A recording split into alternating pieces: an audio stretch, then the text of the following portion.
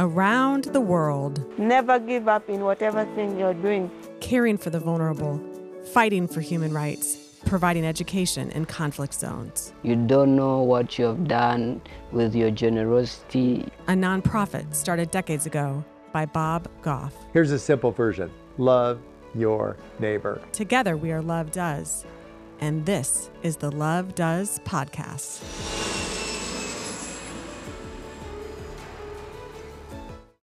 Today is a great day for the podcast. My name is Jody Luke, and I'm the executive director of Love Does and the host of the Love Does podcast.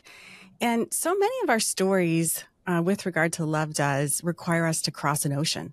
But there are no more powerful stories than the one with another body of water just up the street from us. Our headquarters are in San Diego. It's on the San Francisco Bay. San Quentin State Prison is the oldest prison in California. I think it was built in the 1850s, and it houses the largest condemned population, in other words, death row. And it's currently home to 3,200 incarcerated men. Many of them are known for some pretty notorious crimes. And Bob Goff, the founder of Love Does and also a best-selling author of a number of books, connected with the warden there several years ago, and they started a class. And Love Does gets to be a part of it. It's one of my most favorite things I get to do. And we go up periodically and we get to discuss issues like grace and redemption and forgiveness. And we also get to talk about purpose and what does that look like as that plays out in everybody's life. Love Does also has launched a scholarship program there and a bunch of other initiatives. But today on the podcast, we get to have a man I deeply respect, Branden Terrell, and he was incarcerated at San Quentin for a number of years. We met a long time ago, and I think we bonded pretty quickly over sports and life. You're a great baseball player, faith and family. And you were, Branden was one of the founding members of our class and then was part of the leadership team there and was really impactful in that. He was released last year, and he is a powerful example of what second chances can do. So I'm really excited to have Branden. I know his wife, Lacey. They are friends, and I'm really excited to have you on the podcast. So welcome. Jody, thank you so much. That was quite an introduction. I loved it. Well, that's great. That's a good start. Hey, so tell us a little bit about you and your background. Yeah, my name is Branden Terrell, as you said. Obviously, I spent some time at San Quentin. I spent almost 11 years. 6 of those was at San Quentin. Made some horrible decisions growing up in my younger days. But it didn't always, come from a place of, how should I say that? The trouble started after high school, as I kind of just was going through life aimlessly because I didn't have sports, which was kind of where I found my identity. And so growing up, it was my hopes and dreams to be a professional athlete, specifically baseball, although I loved football. In 11th grade, I was expelled. And from that day forward, it was like a ticking time clock for me to enter a prison cell. That happened when I committed my crime and took Ryan's life in 2012. And I went off to prison for almost 11 years. I don't think today I live with a lot of, not necessarily shame or guilt. I was obviously found guilty of my actions. But I just carry a heavy heart.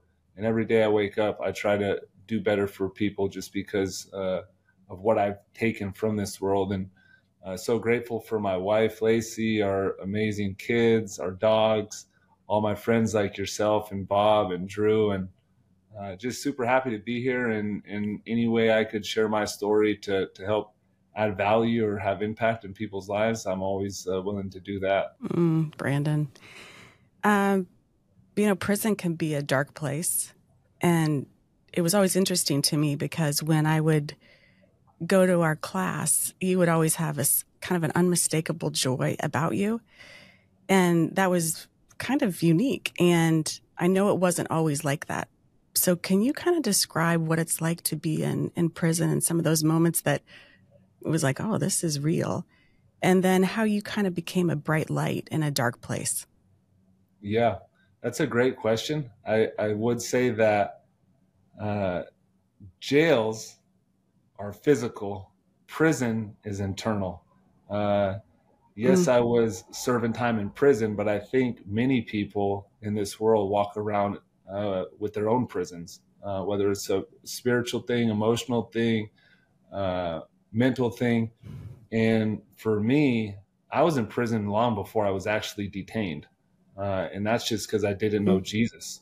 And I didn't have real freedom. I didn't have freedom within. Ultimately, like, no one could take your freedom. Like, we have the choice to live free spiritually, emotionally, and mentally. And so it was a long road to get to that place. And it was actually May 21st, 2016, when I really met Jesus. I was doing a year in solitary confinement. Actually, it was a hole for death row. They call it the adjustment center. It's probably the most secure and darkest. You did a year? It was an entire year? Almost a year, yeah. Wow. And you know the place because it's directly across from the chapels. So it's like you have this chapel inside San Quentin, which is just a place of hope and light and faith. And then about 55, 60 yards across the courtyard is the hole for death row, a very dark place. And so San Quentin is a unique, it looks unique. It is this kind of cross because it's so old between Alcatraz and Shawshank. It's kind of that classic look. So, that's kind of the backdrop behind where you're talking about, right? Yeah. And, a lot of people, when you walk in, there's a beautiful garden, there's a chapel, you see the big new hospital. But it definitely is a unique place. And obviously you guys are always blessed to go there and take friends there. But when I really experienced that true freedom was when I actually was quiet enough and still enough and undistracted to where I could, through prayer, was finally able to hear God's calling, hear God speak to me. And I just got on my knees and really gave my life to him. And that's when I fully experienced forgiveness of myself. I experienced and received God's forgiveness. Obviously, because of my crimes and my choices, I was carrying a lot of shame and guilt. But that was such an authentic moment in my life, and I was like true to God. And from that day forward, like, I just found a joy. I didn't, like, everything was removed, all the shame, all the guilt. And I had a lot of work to do moving forward. But God really lifted all of that from me. And that's when, no matter what my circumstances were, like, I was going to be free and I was going to find joy, even in the hardest days and the darkest moments. I was reading, it makes me think, and I think almost 2 million Americans are incarcerated right now. And there was some stat that said 95% of them will be paroled, but a large portion of them will reoffend. And, whether faith is important to you or not, it seems like it would be important to society to figure out some different ways and some strategies to sort of reduce that statistic. And I think our class that we do, I think, has a 0% recidivism rate, which is really remarkable. And in large part, I think it's due to the leadership of the wardens that have been there. There's just an amazing warden there right now, Oak. But can you describe San Quentin and kind of how it's different than other prisons? Yeah, I think, like, the statistics you shared are absolutely true. And I think there's a quote that one of the old lieutenants used to always say and refer to as, today's prisoners is tomorrow's neighbor. And so as society, if you could really think about that, 95% of the incarcerated in America will be coming home to your neighborhoods.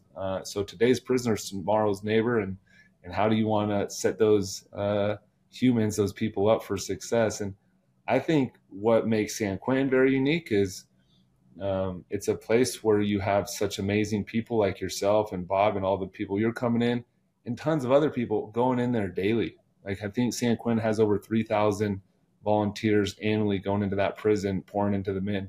serving time. And so there's something special in that. Opportunities come, and hope. You guys are beacons of hope every time you step in those prison walls.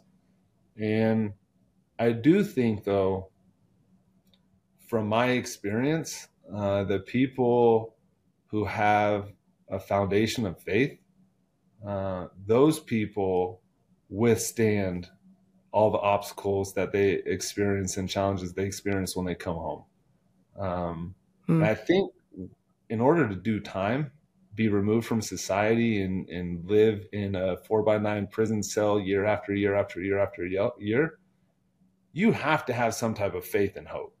Like, even the people that like deny it, like, you have to hold on to something, because like that's a very easy place to give up on. And you know, I've seen a lot of darkness. I've seen a lot of people, you know, take their lives because they just didn't have any of that. But for the people who are making it through, they have some type of faith, even if they don't know it yet. Well, yours is evident. I'll tell you that, Branden. Yours is really evident. You got involved with the Forward This Productions at San Quentin. I know you were part of the leadership team. I don't know if you founded it, but why was that important to get involved with that? Yeah, so there was a program called First Watch that was a small film program. And then they all kind of paroled and left through COVID. And then there was just all this equipment and kind of like no direction. And so me and a couple of the other guys came together and were like, let's build off of this. And so we created Forward This Productions. And essentially, we were given a YouTube channel and an Instagram page from the Department of Corrections, which is like a huge milestone and accomplishment. And but that was a platform to tell humanizing stories of people incarcerated. And for me, it wasn't about me. It was about telling people stories in hope of creating change. There's so many things in policy that need to be changed. There's just so many stories that, whether these men are going to ever come home or not, like, their stories have power, and there's ways we could tell their stories to educate youth and just educate people, highlight faith and redemption. And so I took it very seriously. Like, that was a platform that God gave me. God put that in my life. Like, there wasn't accidental that I'm serving time in a prison that, you know, has cameras and has it's the only incarcerated film crew in the world.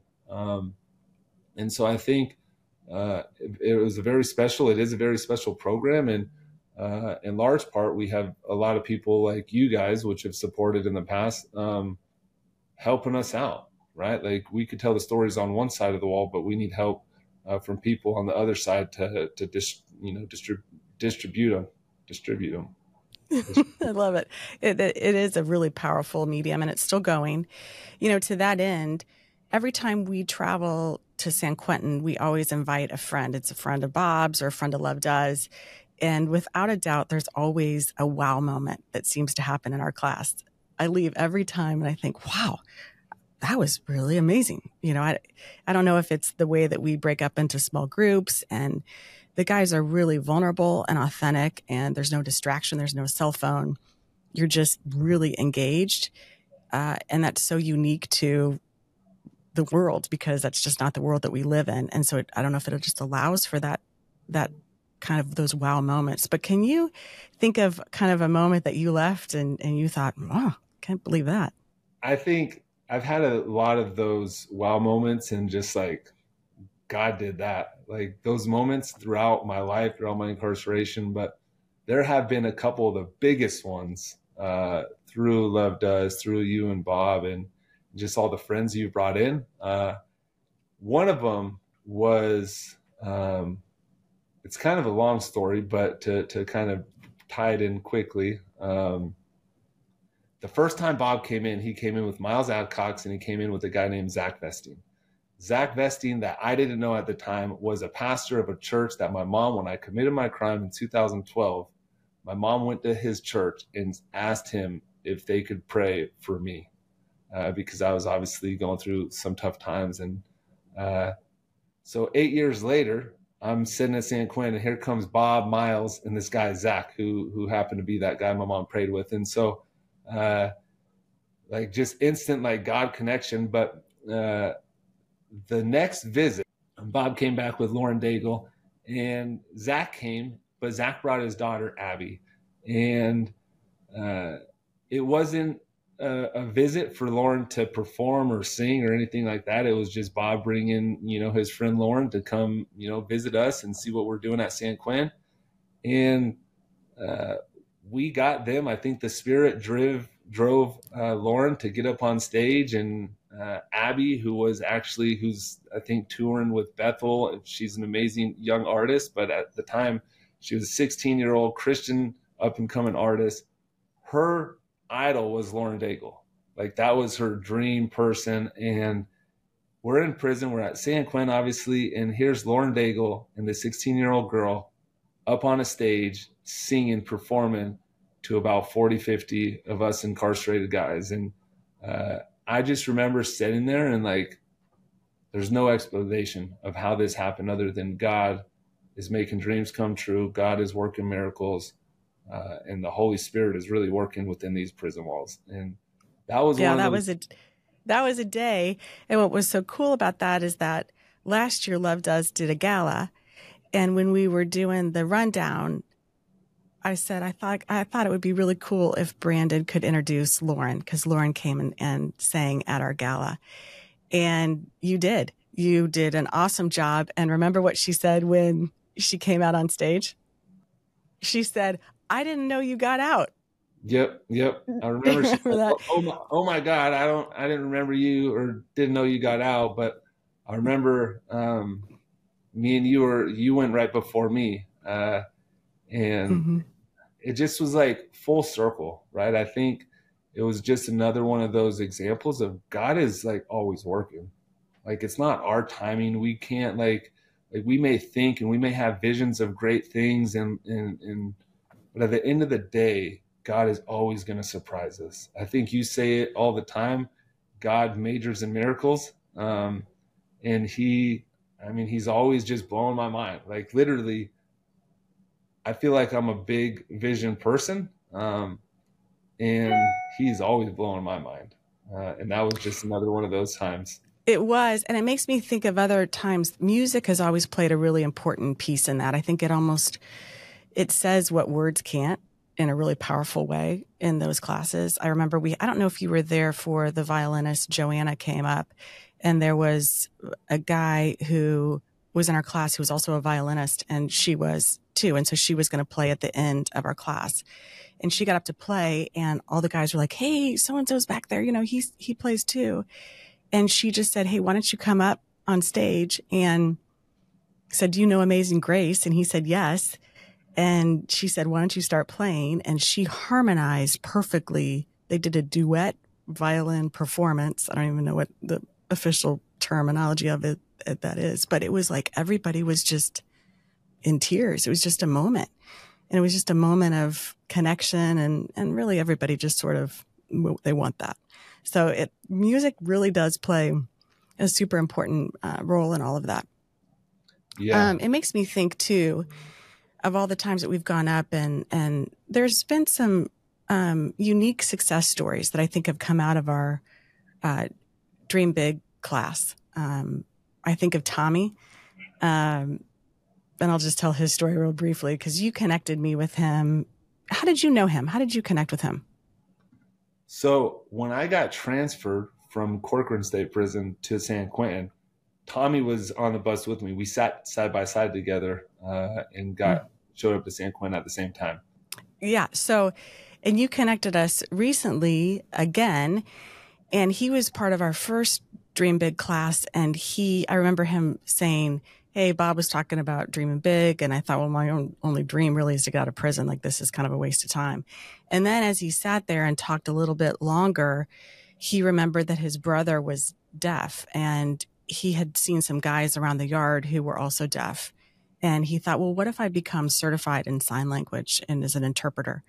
And he did. And then this past year is his first year where he launched a class where he's teaching sign language to 30 guys that are currently incarcerated. to now be able to communicate with these other guys in the yard. And I thought what was so cool also was that 2 of the guards came up to him and said, "Hey, your next class, I want to be a part of it," because they can only communicate when the state has enough money to provide interpreters. And so this allows a whole bunch of freedom that never was before. And he's graduating his first class now. And I just, I mean, how cool. You don't have to change location to have an impact. And he's doing amazing things. Is there a story that sticks out to you just with some guys that are doing some different things? Yeah, I just want to touch on Tommy for a second. Tommy is someone who it would be better off if he was sentenced to life in prison, only because the way he was sentenced, his crime, I think maximum was like 6 or 9 years. But because the way California does these enhancements, they sentence him to over 60 years. And he doesn't have an opportunity to go in front of a parole board. So it will take a miracle to get him out. I think God is working on that now. I think it'll be sooner than later that he comes home. But he's someone that has said, no matter what happens, if I do the rest of my life in prison, I'm going to change lives. And his big dream happened. A lot of it was because the support you guys give and really his faith, though. Like, he stays focused, he stays true to God and to all that he's envisioned. But he has a past, and just the work that he's doing, despite probably never coming, his sentence says he's never going to come home.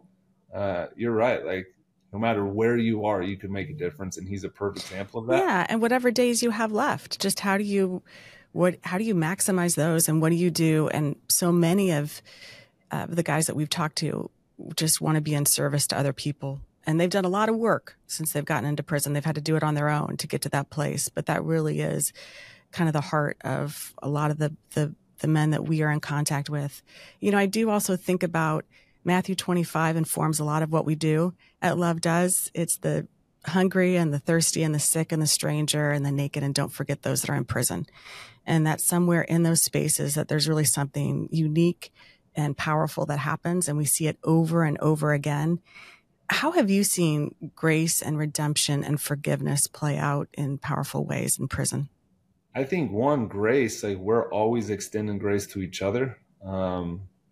Like, it's easy to get caught up in judgment and judging each other for the crimes that we've committed. And so I think, like, we're always extending grace in that hand, and just, who are you today? Like, who has God transformed you to be today?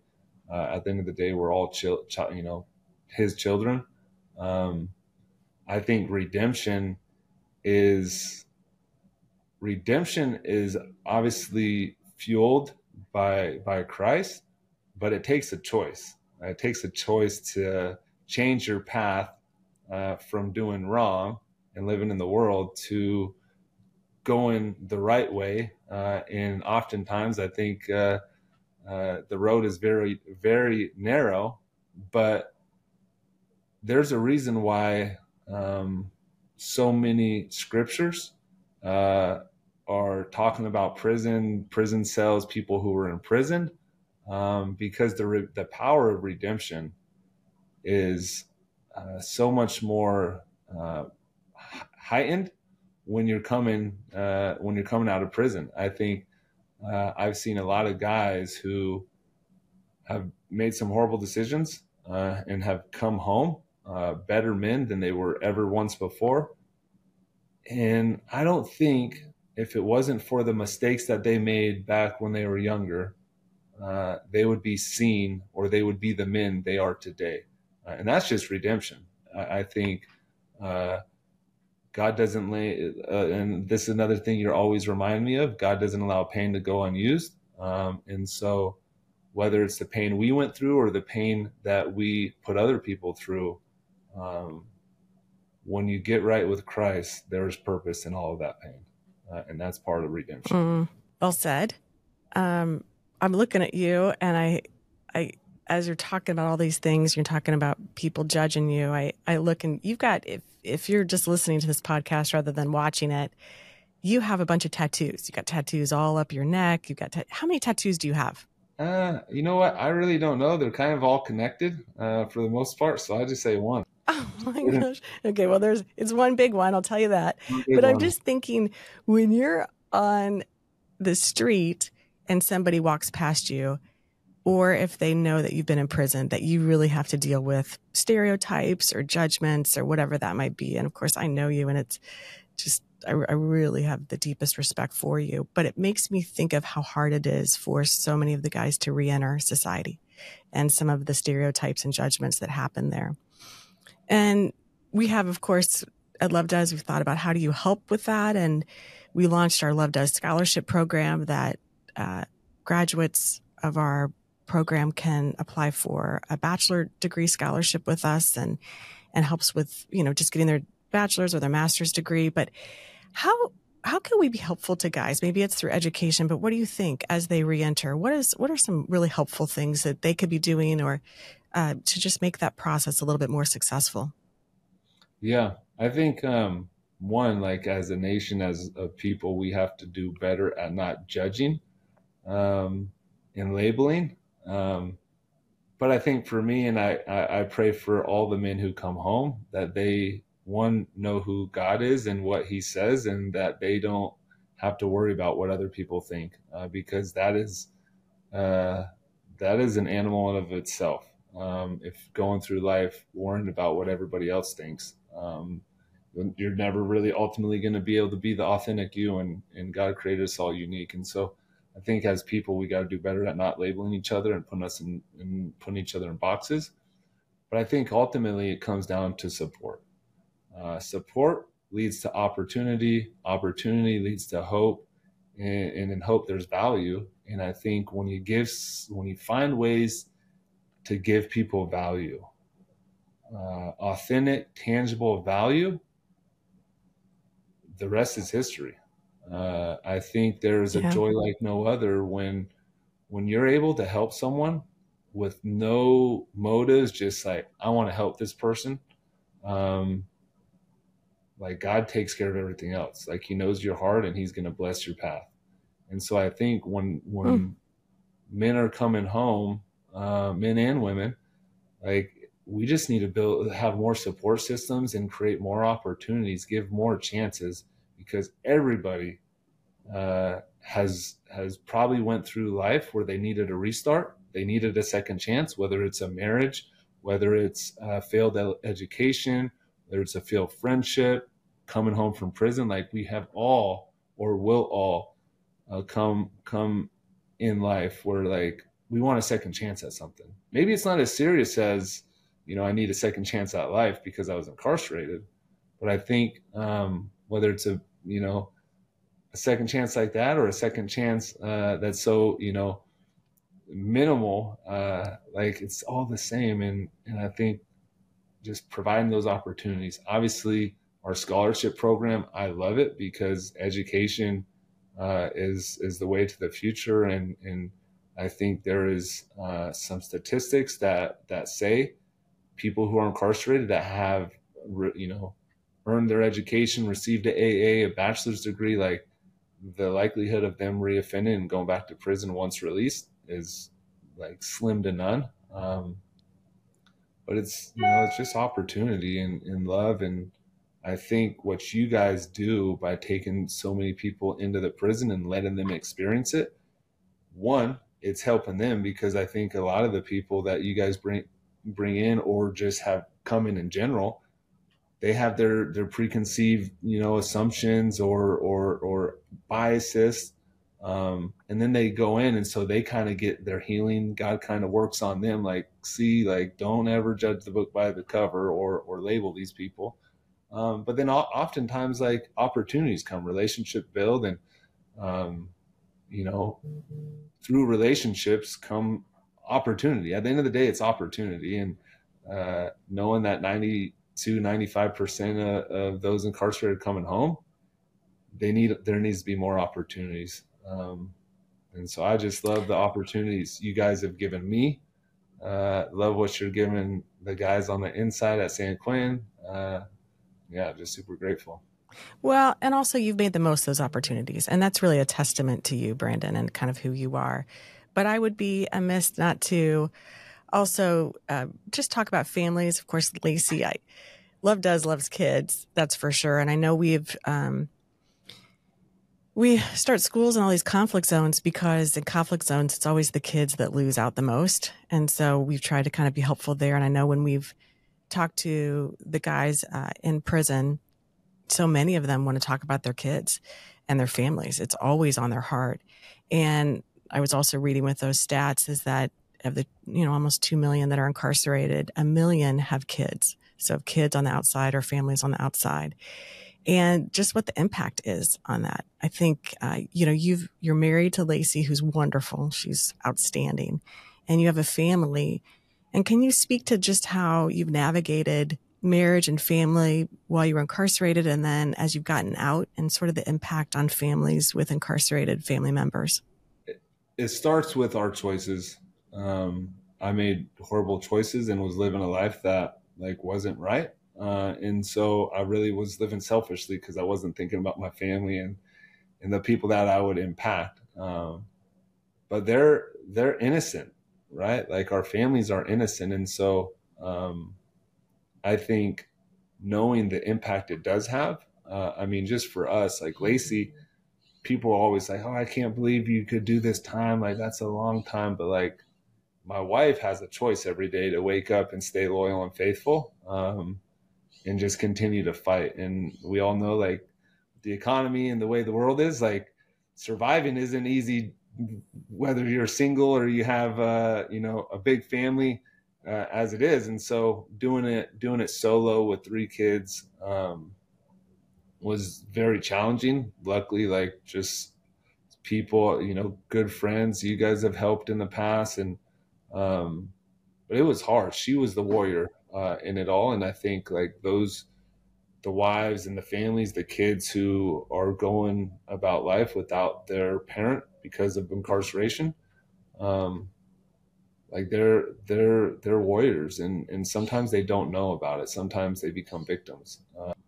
I know for myself, when I came home, I had a life before I came home. And, obviously there's people that, had strong feelings based on my past choices in the life I was living. And so when I came home, there was a couple of incidences that transpired and I had to make a choice to move my family from the place they were living. So I had to remove my family from the church they were tied to, from the schools they were in, and move. And that had a huge impact. My 15-year-old son, Kane, we are still working through some of the resentments that came from, he knows it wasn't my fault. I was making the best decision, but still I removed him from his friends, his sports teams. And so the impact is huge. I know so many guys who have kids that are incarcerated. The kids are out here in the free world and they're just struggling. They don't have dad. And I think we live in a world today that we need good men. We need good male role models, good male leaders, to show what it means to love each other, to show what it means to be a good husband and good father. And so for the guys who are serving time and have kids out here, those kids don't have that. Yeah. Yeah. Well, I do love, it's something, but just we're launching this Christmas gift program through Love Does, and we any of the guys in our class, we got their information for their kids or their family members that at least we want to make sure that they're not forgotten in the holidays. So that's happening right now, and at least it you think about what can you do to help, and it's just those little things, even those moments that just say, hey, you're remembered, and how do we honor them? And they, of course, they directed, so they played a part in getting those presents, hopefully to their families and their kids. So that's underway right now. So that makes me feel a little bit good. But it's when I think about you and Lacey, I do think that you guys have done a good job fighting for your kids and making sure that they recognize that they were important, and also being open to sharing some of those feelings, just as you're talking about right now with your 15-year-old, to say, hey, how are you feeling? And having some of those open, honest conversations, because those are difficult conversations to have. And you've always been really good at that. And to that point too, I think one of the things I was most impressed with when we would go up was just the relationships that you had with some of the other guys that were in the class. And you were really closer than brothers. I mean, it was the kind of friendship that you really would hope to have with how you guys supported each other and talked to each other and was honest and vulnerable. Do those relationships carry past when you get paroled? How does that work? Yeah. I mean, some of my closest bonds are with guys who are still in prison or who I did time with. I'm going to Chase, my old cellmate, who's a leader on the Love Does San Quentin team. We spent 4.5, almost 5 years together in a prison cell. He is like my younger brother. He calls me and Lacey and the kids once a week, sometimes 2 or 3 times a week. I make sure part of my tithing, part of my giving back is, sending packages, sending food, sending money so those guys could be as comfortable as they can.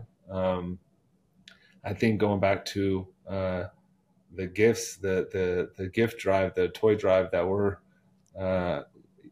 doing with the guys through your guys's through Love Does, I think like those kids are going to receive a present this year at Christmas time, and like knowing like their father had helped get it there. I think that you never know what one gift could do. That might be the gift that child holds on to until his daddy comes home. And I'm hoping and I'm praying like that's the thing that either could bring a relationship back together with the dad and a child, or it's the thing that child holds on to until his dad comes home. And so it's a powerful thing. Like, I don't want you ever to think like it's just it's just a toy. Like, I know my kids had things that I sent home that was their like prized possession until I came home. Now they've moved on. But I love your heart. I mean, seriously, Branden, the way that you can articulate some of those things, it's really inspiring and it's encouraging. I've learned a lot. I've learned a lot from you. I've learned a lot from your family. I've learned a lot from the guys at San Quentin and a lot of the people that we brought up to kind of help lead. It's really been one of the most remarkable, again, programs that I've been a part of. And when I think about you, I think a little bit about Paul, and I talk about it sometimes even in our class. He was sort of a giant in faith history, and he wrote a bunch of books of the Bible. He killed a bunch of people. He did a bunch of awful stuff, and he spent a lot of time in prison. And God used him to do extraordinary things. And when I think about you, I think God is using you to do extraordinary things. And so just sharing your story, I think it's one of hope. And I think it'll be hope and encouraging to men and women who are incarcerated and their families who love them. And so I appreciate your honesty. I appreciate your vulnerability. And I appreciate your friendship. So thanks today for being on the podcast and sharing everything you shared. I think it'll be really encouraging to a lot of people. And I'm really grateful for you. So many blessings on you and Lacey and your growing family. Yes, growing family, one on the way. Well, I have so much love for you and Bob and Drew and the whole team. And I think going back to that moment, I got to bring Lauren Daigle up on stage or call her out when we were in Nashville. She had a playlist, and I asked her, like, can you please send Rescue or play Rescue? And every time I hear that song, God, send down an army to rescue, I think of me being in prison and God sending you and Bob and just hundreds of people went through that prison that I had an interaction with that helped me get to the next day. And like, that was the army I needed that God provided for me to get through. And so I just want to encourage like everybody listening, you are part of God's army. You never know who you're going to encourage or who you're going to talk to that, that's their only hope. And they're going to hold on to those words until the next time. And so you guys have done that for me, and I'll be forever grateful and indebted to you guys. Well, I'm forever grateful to be a part of your army too. It'll be one of the highlights of my life. So Hey, great to be with you. Thank you. Thank you for everything you shared, Branden. Yep. And I look forward to all the stuff that we're going to get, all the mischief, as Bob says, that we're going to get involved with in the future. Good mischief this time. Good mischief. Good mischief. I've got plenty of bad stuff. That's right. Good mischief. All right. Thanks again. Hey, everybody, it's Bob Goff here. I've been part of this great caper called Love Does for quite a while. And I want to thank you for listening to this podcast. If you want to have some more information about Love Does, you can go to lovedoes.org. You could also email hello@lovedoes.org. Thanks for listening to the podcast. Here's the important part. Do something, whatever that is. Don't just agree with what you heard. What's your next courageous step? See you later.